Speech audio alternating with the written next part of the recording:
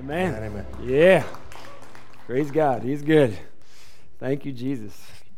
So glad you're here today. Grateful for you all. It's so good. God's great. Thanks for joining us online. If you're online with us, so good for you to just be able to experience the fullness of God. We tell every week we're not a perfect church of perfect people. Just like when the door flies open because the little kid's over there and the lights come flooding and everybody's like, we're singing about this, and all of a sudden you're completely distracted. I mean, it's okay if you weren't, but I was. It's okay. God just calls back. He's like, man, I was like, God, you're so good. Every single week you're just like, relax. Everything's okay. It doesn't matter. We're not a perfect church of perfect people. We're here because we know we need God's help, and He's provided that help through Jesus Christ our Lord. Isn't He good? So, hey, man, as you look around, I just want you to know that we know who we are. I'm not a perfect pastor, and that's not an excuse to make, mistakes or be stupid or anything. It's just a call of God in our life that we are growing more like Christ every day, and He's calling us to surrender, and we all need to. So as I speak this to you, I want you to know that this is a church, and I am a man of God and a pastor and a Christian and all those things you want to call me. I don't care. The main thing is this: I believe that God is the God of all, that God's word is truth, and it is the authority of our lives. And if we don't hold the authority of Scripture, we are in trouble. Because once we remove the authority of Scripture, what authority do we have other than our own? And if we have only our own ideas and authorities, then we're screwed up. All of us. Because we already know that we were screwed up. That's why we came to God in the first place, right? I mean, isn't that why you came? You knew you were screwed up, right? We need God. We need help. And so He's provided that help through Jesus Christ. And God has given us His word, which has been attacked by everyone since the beginning, that it was not God's word, but it is God's word, and it stood every test, and it always will, because it is the holy anointed scriptures that God has given to us that we might know Him, learn to be like Him, to grow in Him, and receive everything He has from us. So we need to make sure, church, that we understand that above all else, it's God. And the way that we understand how we live our lives is God's Word. The power of the Holy Spirit always affirms the Word of God. He will not affirm anything that's outside of or contrary to the Word of God. The Holy Spirit is active today, affirming the message and the person of Jesus Christ. Jesus said that. So, let's just establish something right here. That above all principalities, above all nations, above all governments, above all human thought is God. And we serve Him regardless. And therefore, anything and everything is below Him.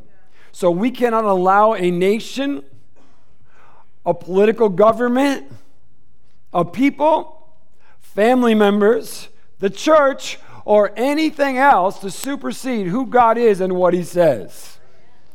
And we want to establish that right here, church. We want you to know that we are not here in a defiant way at all. We are here to affirm the truth of who God is and what God says.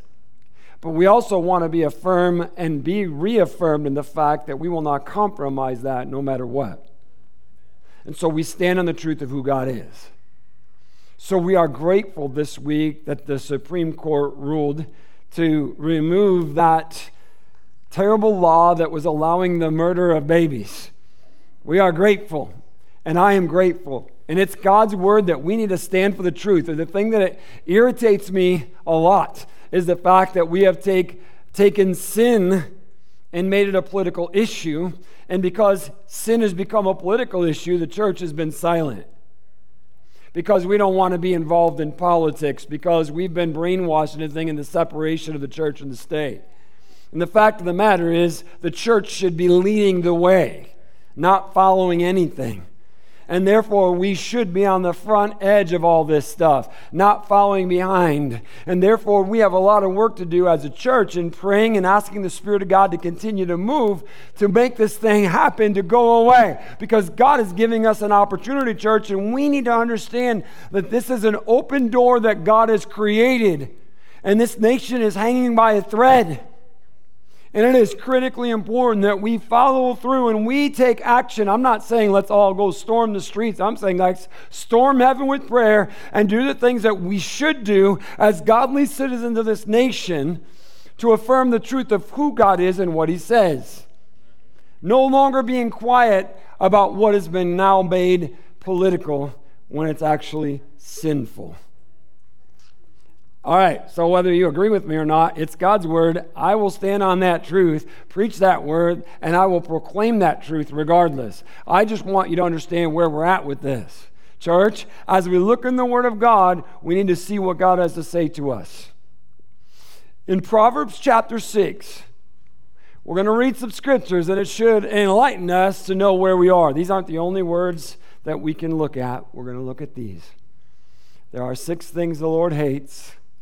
No, 7 things that He detests. We should probably be paying attention right now. This is God's word, and God is giving us a glimpse of something on His I will not tolerate list. Listen to it, church. Haughty eyes. You know what that is? Arrogance. Looking down on others, thinking I'm better. A lying tongue. I think it's interesting that when we read God's word, one of the 10 commandments is shall not lie. It's probably one of the most common one broken of all the 10 commandments. And God says He hates it. He detests it when we don't speak truth. Hands that kill the innocent. There you go. God says He hates it, He detests it. Hands that kill the innocent. If you need nothing else to affirm the fact that God is opposed to abortion, that should be pretty clear to you right there. There's many more, but I'm just saying. Hands that kill the innocent. A heart that plots evil. Feet that race to do wrong. A false witness who pours out lies. I don't know if you noticed here, but we were given a list of 7 things that God hates and detests. And right now we've already heard 2 that have to do with the mouths.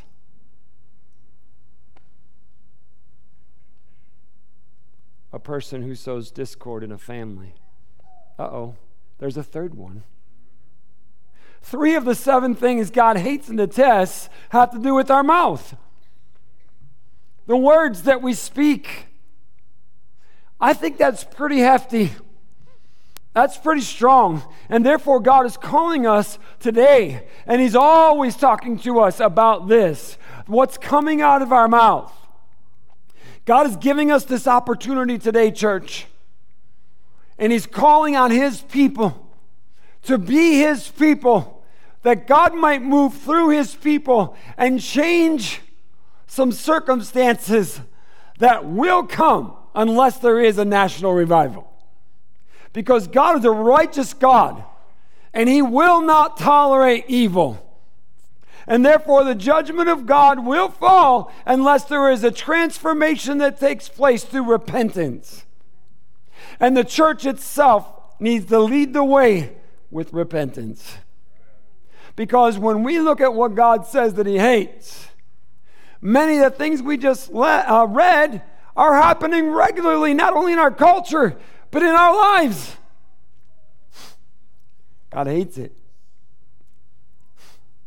So, when He says to us in the scriptures, we're going to look at this one aspect of this. All of them matter, and I just talked a little bit briefly on them, but the thing that really, as I was reading through this, the fact that 3 of the 7 have to do with your mouth, and one of them has to do with the fact that God hates and detests a person who sows discord in a family.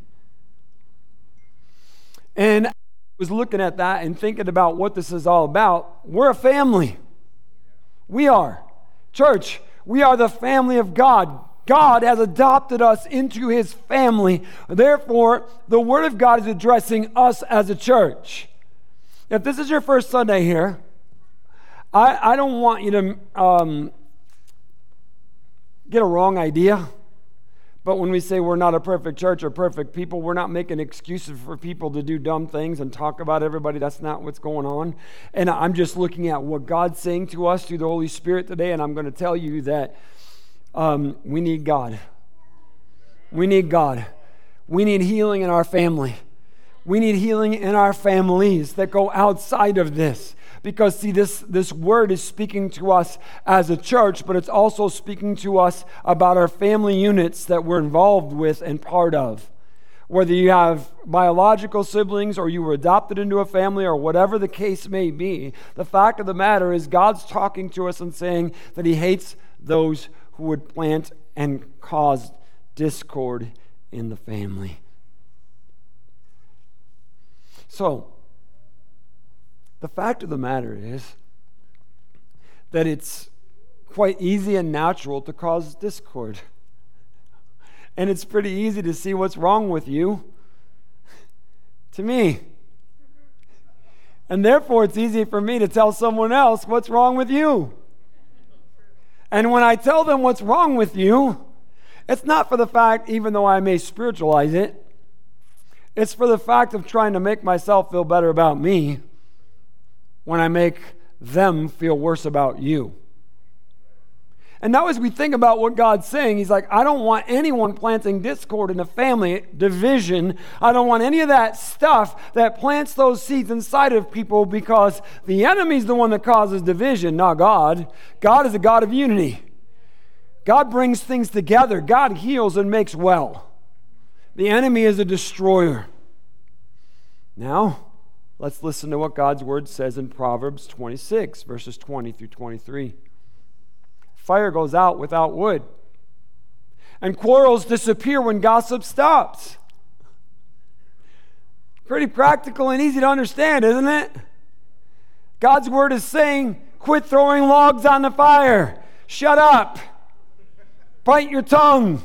Because the thing that you're saying, you just chucked another piece of wood on there. And if you don't throw the wood on, it's not going to burn. It's going to go out. He said the same way with gossip. Because someone tells you something doesn't mean you need to go tell someone else. A quarrel, we're reading back into Scripture. Listen, all right, I'll reread that verse so we go on. A fire goes out without wood, and quarrels disappear when gossip stops. A quarrelsome person starts fights as easily as hot embers light charcoal or light fire lights wood.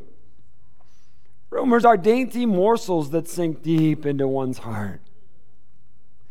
Smooth words may hide a wicked heart, just as a pretty glaze covers a clay pot. Isn't that crazy? Church, please stop adding wood to the fire. When you tell one person something, it's kind of funny how we put the little glaze over the clay pot, right? We're trying to look righteous when we do it. So we're going to just share this is just between me and you. It's just, and please understand, it's just for us. I don't want you to tell anyone else. Just me and you. I'm just telling you. And we really need to pray for them. Because you know what I saw them doing this week? I saw them in this place doing this. So I'm really concerned for them. So would you pray for them?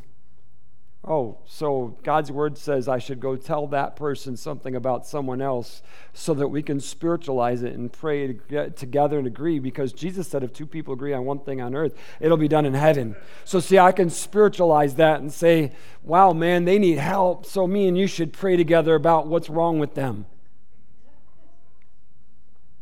That's exactly what he's talking about, like glazing a clay pot and using words that really hide a wicked heart.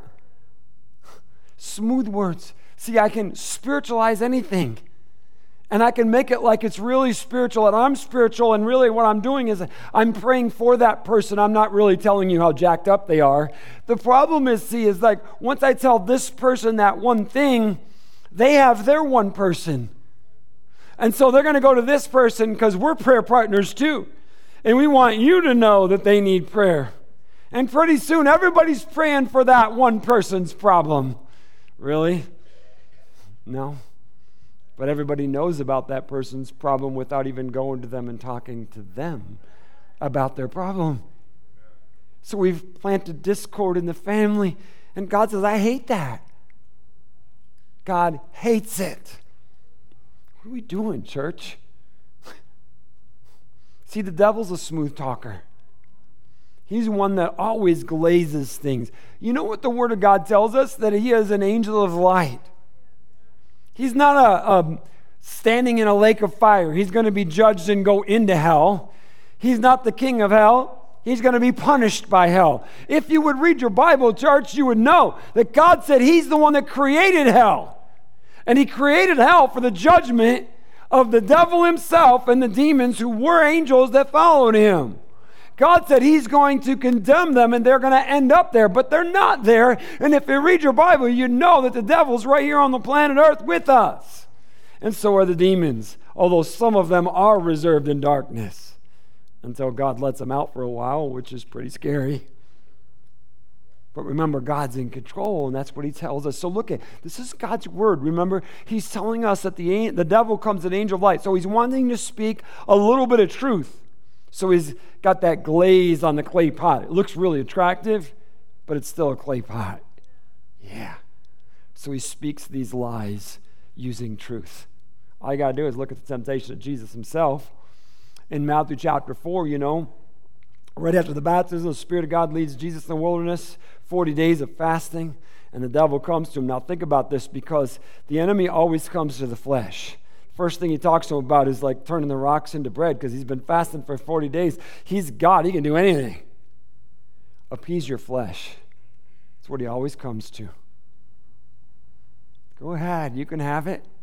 You have the authority. Make that rock bread right now. You don't have to wait till you get back to town. You can have food right now. Oh, of course, we know Jesus, he speaks the word of God in rebuke. So what does the enemy do? He doesn't run away. He uses Scripture. The second temptation, when he comes back at Jesus, he uses Scripture.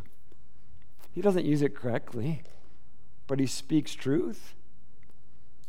Listen, church, because he quotes Psalm 91, verses 11 and 12. And this is again, as the enemy comes to us, he tries to appease the flesh. So he says to Jesus, why don't you just go to the highest point on the temple? Everybody's going to see you standing up there and jump.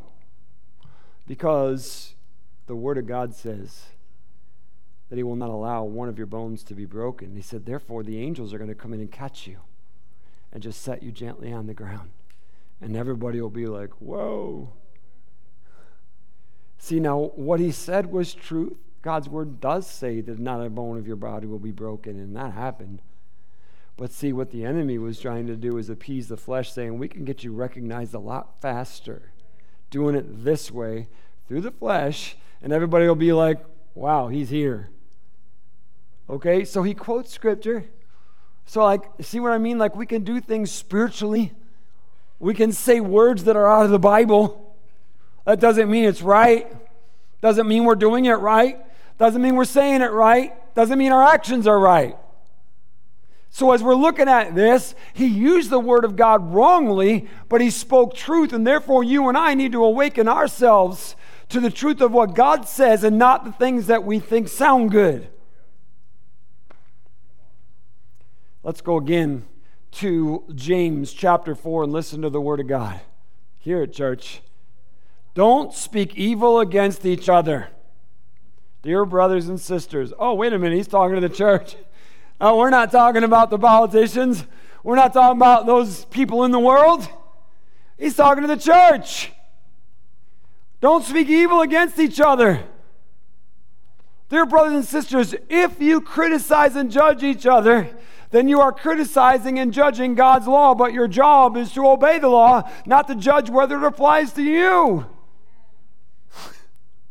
God alone, who gave the law, is the judge. He alone has the power to save or to destroy. So what right do you have to judge your neighbor? So we go step back again. And this, I laugh when people tell me they don't understand the Bible. I'm like, first off, stop reading the King James, because nobody speaks like that. Secondly, look at what God says, because it's pretty straight up in what it says to us. It's real easy to understand. Start in the book of James if you're confused. You will not be confused. It's straight in our face. Listen to what he's telling us. It's like, look, man, stop looking at everybody else, measuring yourself as something and judging them according to what you think they are or aren't. Because God's the one that's going to judge everybody, and you need to just make sure that you're right with him. We are called to live in obedience, church. Obedience to God in every area of our life. It does not matter anything else. See, like my life, I am held accountable by God, and he's the one that sees me. I'm transparent and naked before him. And not only does my life matter, my words matter. And what it says here are 3 out of the 7 things that he hates is coming out of my mouth. And therefore, I think my words matter greatly to God, and they ought to matter greatly to me. Listen to God's word again in 1 Thessalonians chapter 2. We pleaded with you, encouraged you, and urged you to live lives in a way that God would consider worthy. Just set that in, man. Like, do you understand? Listen, church, I'm asking you not to confess to me, but listen to what he just said. God's word says to us, are you living a life in a way that God himself would consider worthy? Are you? Church,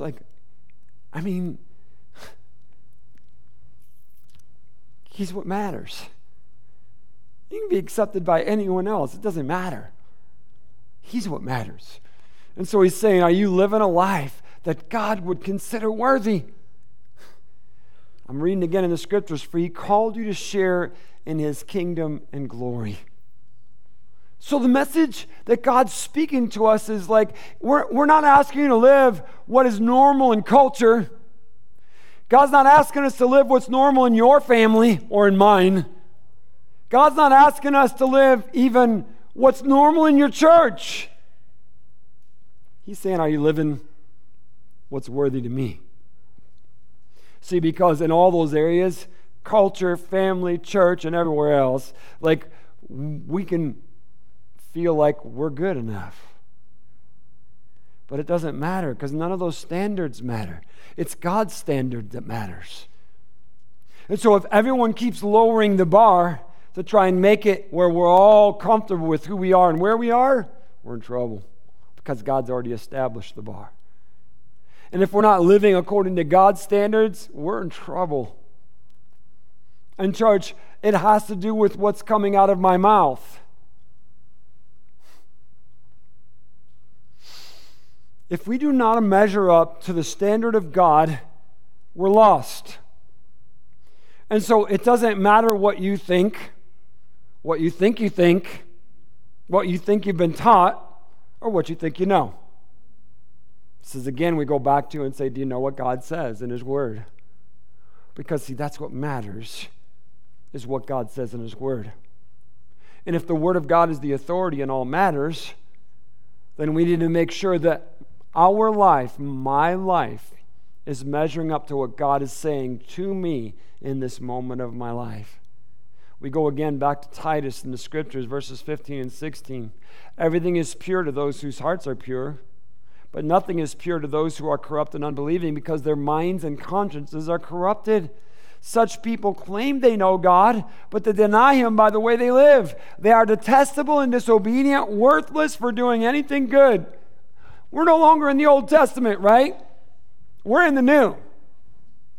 So let's see what God is saying to us, church, right here in the Word of God. He's saying there's people that claim to know God, but their life doesn't know him. My words matter. Guess what? My life matters.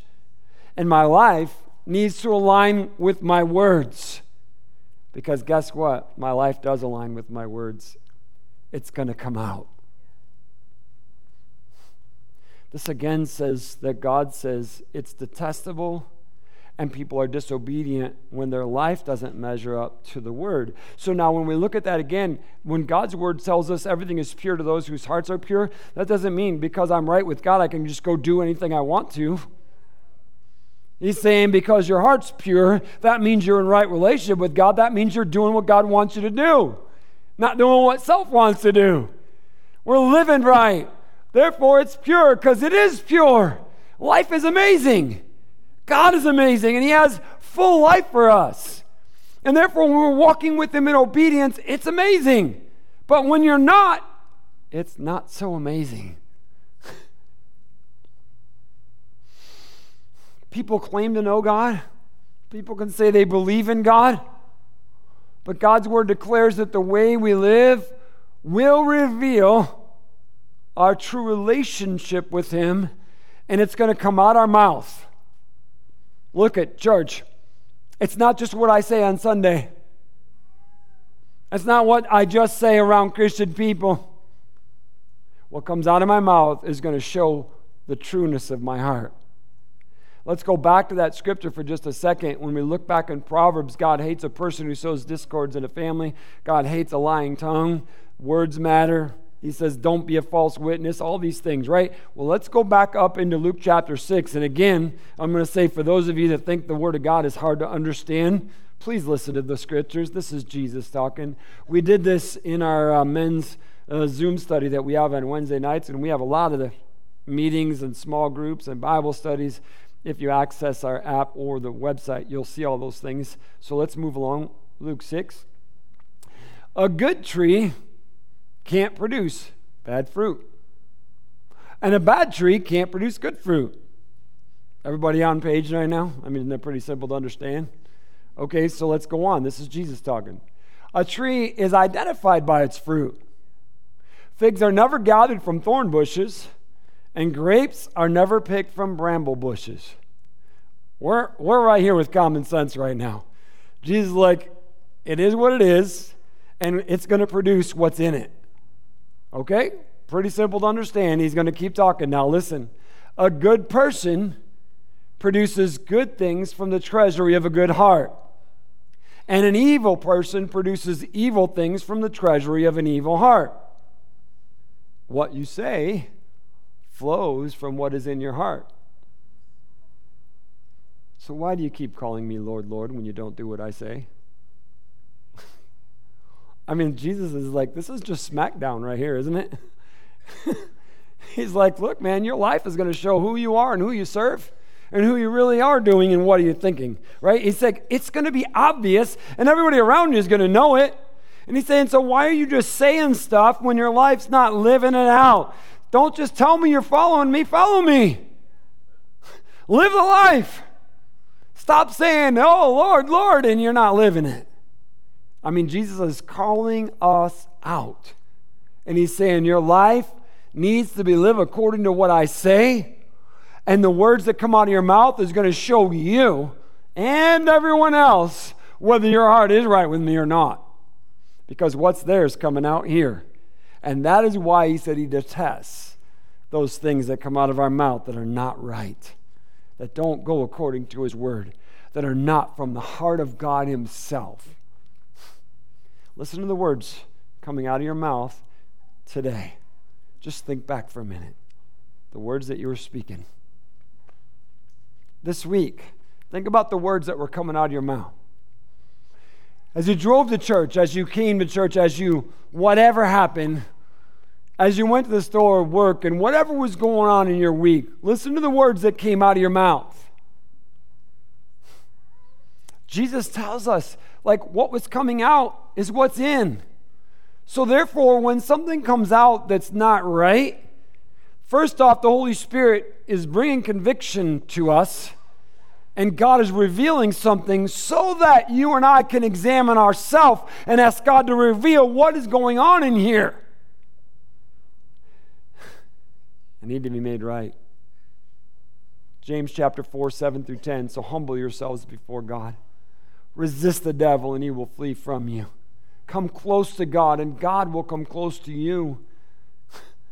Church, stop giving in so easy. He's like, resist him. He's a liar. Just because he dropped some dainty morsel into your lap that you so desperately want to share with someone else, So much so that you want to spiritualize it. It's like, wake up, man. Who do you think that's from? Right? I mean, it's God's word. He's talking to us. He's like, man, resist him. Draw near to God, and he'll draw near to you. Be close to God. Wash your hands, you sinners. Purify your hearts. For your loyalty is divided between God and the world. Let there be tears for what you've done. Let there be sorrow and deep grief. Let there be sadness instead of laughter, and gloom instead of joy. Humble yourselves before the Lord, and he will lift you up in honor. That's all in James 4. Again, he's like, why would you do this, man? You need to come close to God. You need to get it right with God. Let God be the one that lifts you up the right way. Stay humble before him. So God's word clearly calls us to an examination of self, an examination of our motives, an examination of our actions, an examination of our words, our daily lives, and how we live for God and what is going on. We have to take a stand for the truth of God. We need to resist the enemy's temptations and get close to God. In 1 Corinthians 4, it says this, so don't make judgments about anyone ahead of time before the Lord's return. And it's pretty funny that there's a dash that says that. It's like you should be waiting on God. For he will bring our darkest secrets to light and reveal our private motives. And God will give to each one whatever praise is due. All right, now the Holy Spirit's good with his word, right? It's convicting. He's like, man, the darkest secrets are going to come to light. So, he's not like, man, there's nothing hidden. Everything is transparent before God. What you've been saying, what you're doing, your life, it's all open to God. And he says it to us. So he's calling us and saying, look, guys, it's so easy to see how people are, right? Isn't it easy to just look at someone and know who they are and where they are and what they're all about? It's like the very first thing that we all have flash through our mind as soon as we see someone. If we see someone that we perceive to be less than us, we immediately categorize them as less than us. And if we see someone that maybe is driving a nicer car than us, or pulls into a house that's nicer than ours, or dressed a certain way, we assess them as what they are, right? So we have this built-in idea of judging people and categorizing where everybody's at. We need to understand that that's like the first temptation the enemy gives to us, isn't it? Right? So now I'm looking at someone that is in the church. So I used Eric and Ashley in the last service. They're my niece and nephew over here. And we're assessing them. So I told the team, I'm telling you all, I've had people, by the way, I just want the worship team to know that they write about me too, not just you guys. I've had people write to me and tell me who I am, who they perceive me to be, and how I need to change. I have people that don't even know me. I don't even know who they are. They visited the church, and they're like, you're this, that, and the other thing, and you dress like this, and you act like this, and you need to change. And it's like, okay. Anyway, so I'm kind and considerate back to them and just say, you don't know me. You don't know our church, but you're welcome to come back if you'd like to. But anyway, so they did this about the worship team as well. I've had them write me saying, how they think or perceive our worship team or people on the worship team, and writing and saying this is wrong and their life is wrong. And it's like, you don't even know them. And I just simply write back and say, you don't know those people, you know nothing about them, and you're wrong in your assessment, and you should step back from yourself and understand that what you're doing is wrong. Okay, and I'll say it lovingly and kind, and then I'm like, Lord Jesus, help them to repent so that they know who you are. Whatever. People are always going to say stuff. So let's go back over here to Eric and Ashley. So they're my niece and nephew, and so, I'm close. They lived with us for 5 months when they first moved to Tucson, so I know a lot about them. And so, in that living together moment, I may have seen something in Ashley's life that's messed up, right? So I said I might have.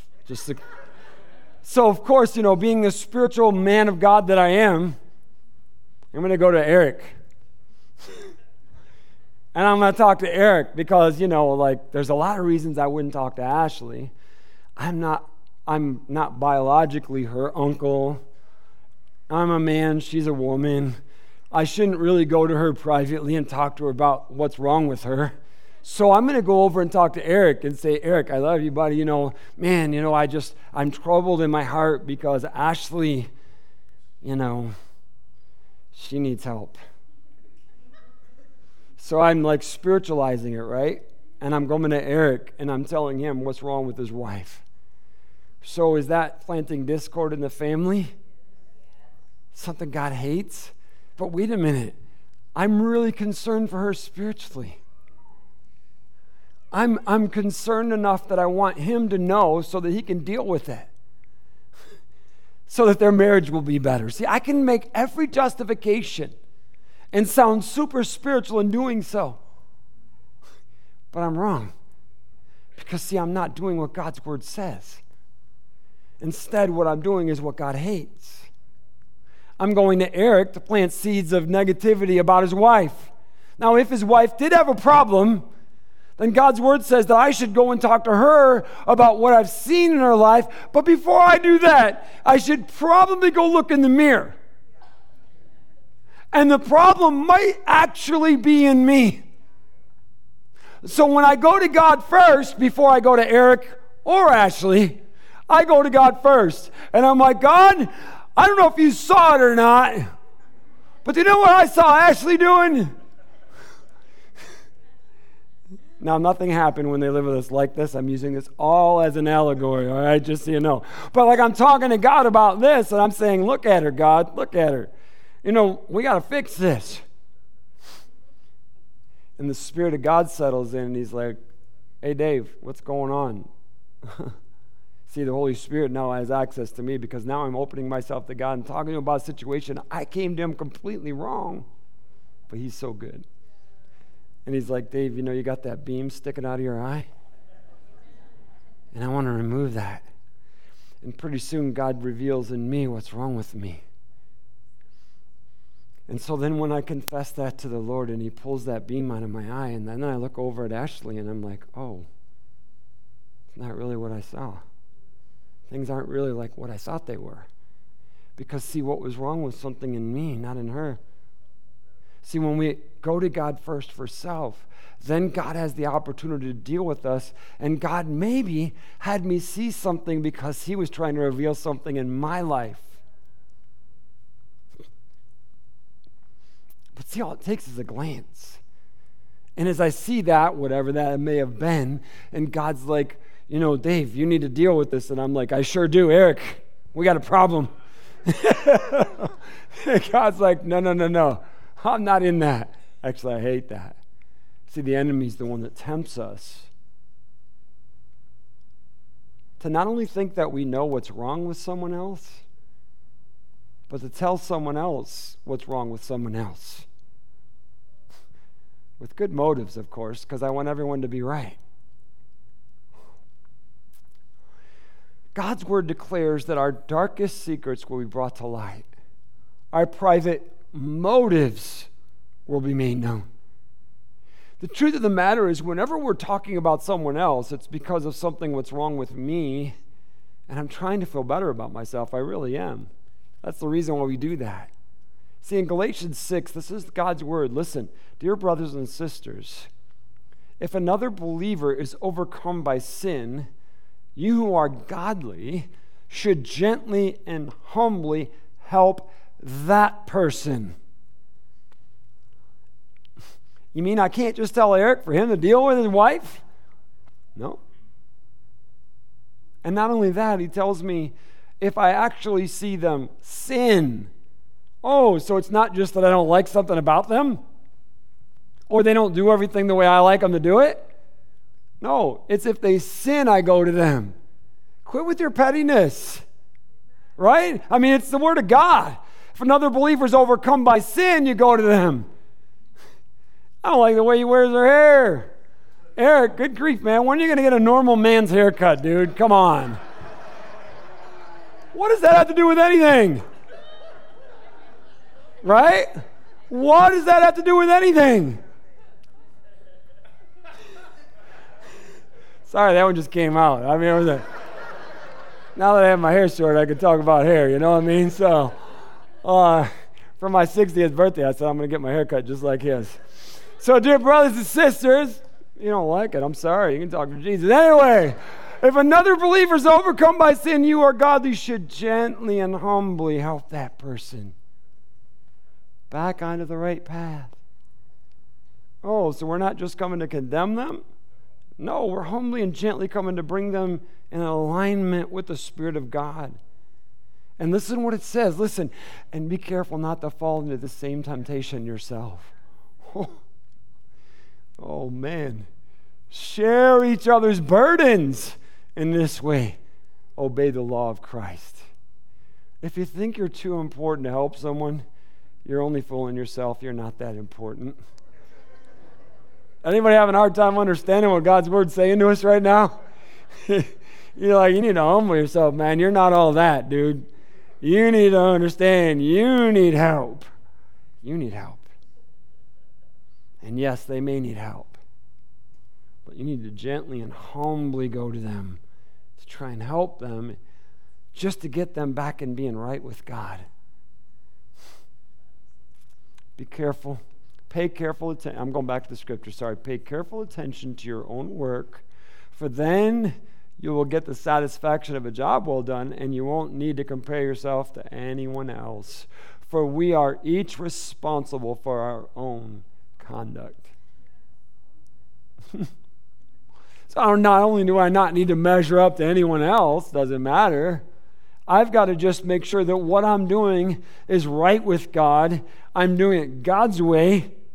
I'm being godly in what I act like, what I say, and what I do. And then if I'm doing all that, God's saying like, hey, when you do that, I'll lift you up. I will honor you. Yeah.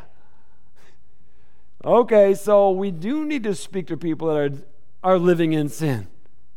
God's Word tells us to, right? So we don't just let people wander off in sin and go and fall into hell. Of course not. It's not about judging. This is not about judging. It says when you see someone in sin, it's pretty obvious, in disobedience to God, right? Then you humbly and gently go and talk to them. And the purpose is to get them right with God. Not to like score points and say, like, I saw this in your life, you know. Let's continue to read what the Word of God says here. In Colossians chapter 1. We ask God to give you complete knowledge of His will and to give you spiritual wisdom and understanding. Then the way you live will always honor and please the Lord, and your lives will produce every kind of good fruit. All the while, you will grow as you learn to know God better and better. What more could be said, church? I mean, God's Word continuously is calling us and telling us our life matters, our words matter. That we need to be living in obedience to God, not self, not the church, not the world, to God Himself. And so the standard has been set by Him.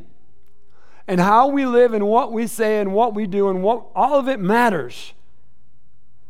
So as we jump to the very last book of the Bible, in the book of Revelation, and we come to this climactic moment in chapter 20. And remember, this is a vision from God to the church. Right? To the church. Listen to what it says. John's writing to the church a vision that God gave him. And I saw a great white throne and the one sitting on it. The earth and the sky fled from His presence, but they found no place to hide. Like what we're getting right now is a glimpse of the majesty of God, of the incredible godness of who He is. And the fact of the matter is His very presence is so awe that even creation is like sucking in their breath with the presence of God. Listen to it, church. I saw the dead, both great and small, standing before God's throne. And the books were opened. Did you see the plural? Listen, church, he says the books were opened. God has a library of books. And the books were opened, including the book of life. So we're not just talking about the book of life singular. It is part of what's being opened, but it's only part of what's being opened, church. Please hear that. God's word is telling us there is a book of life, singular, and then there's books. And when everybody's before the throne, both small and great, not just one book's going to be open, but all the books are going to be open. Listen to what he says here, church. And the books were open, including the book of life, and the dead were judged according to what they had done, as recorded in the books, plural. Your life matters. What you do matters. What you say matters. God has over and over and over through Scripture told us that the way we live reflects our relationship with Him. And if our life doesn't reflect a relationship with Him, we don't have a relationship with Him. Listen to it, church. This is the Word of God as we read this. The dead were judged according to what they had done, as recorded in the books. The sea gave up its dead, and death and the grave gave up their dead, and all were judged according to their deeds. Then death and the grave were thrown into the lake of fire. This lake of fire is the second death. And anyone whose name was not found recorded in the book of life was thrown into the lake of fire. Hell's real. Hell's real. People are going there. And they're going to go there by their own choice, their own life, the things that they did or didn't do, and the way they lived. Church, we need to wake up to this and understand that our life matters. The words that are coming out of our mouth shows what's in our heart. Our relationship with God is to be reflected in every aspect of who we are and how we live. Therefore, God is calling to us, church, and saying, look, I'm going to hold you accountable for your life. Do you understand? And therefore, when we hear this, God is calling us and saying, you need to get right with me in every aspect. Nobody can live a new life without the first surrender to Jesus Christ and accept Him as Lord and Savior. No doubt about that. See, only through the Holy Spirit's power can you and I ever live what God's called us to live. If there was any other way, Jesus would have never had to die. There is no other way. You and I can't live a life worthy of God's call or measuring up to His standard without surrendering ourselves and allowing Him to be Lord of our life. And it is only in that moment that the Holy Spirit can fill us so that we have the power of the resurrected Christ within us, so that we live the life, speak the words, know the truth, and be the truth that God's called us to be. It's all there. Therefore, church, we need to measure up. Stop being the things and doing the things God detests, and let's start being the church He died to make us. Let's be a family of God, not a family of discord. We are clearly called by God to live this new life. Don't you agree? How we doing? Church, the altar's open, man. If the Spirit of God has spoken to you about anything today, that you need to get right with Him or get out of His way or whatever it is, man, the altar's open. Please respond to Him. Respond to Him. Maybe He just made you aware of a beam in your eye. Yeah, man, He'll come and pluck that thing right out of there if you let Him. Maybe you do know someone that's living in sin and doing what's wrong. And maybe the Spirit of God is talking to you about going to them. And you'd rather go to someone else. No. God's calling you today. And He's saying, gently and humbly go. Speak in love for the purpose of dragging them back into the path of God. Yeah. Doing the right thing the right ways for the glory of God, church. For the glory of God. Father, we love You. We thank You for Jesus. We thank You for the power and the truth of Your word. We pray that we would live accordingly And God, that we would be the church you died to make us in every way. Be the Christian you died to make us, Lord. It's our prayer. Forgive us, God, for planting discord in your family. Oh, God.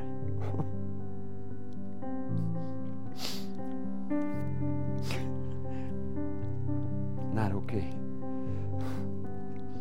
Help us to speak life and healing, restoration and hope, to be the church that you died to make us, God. Please. God, we're asking for a move. We need a move of God. We need a healing in the church. We need a healing in our families. We need a healing in our nation.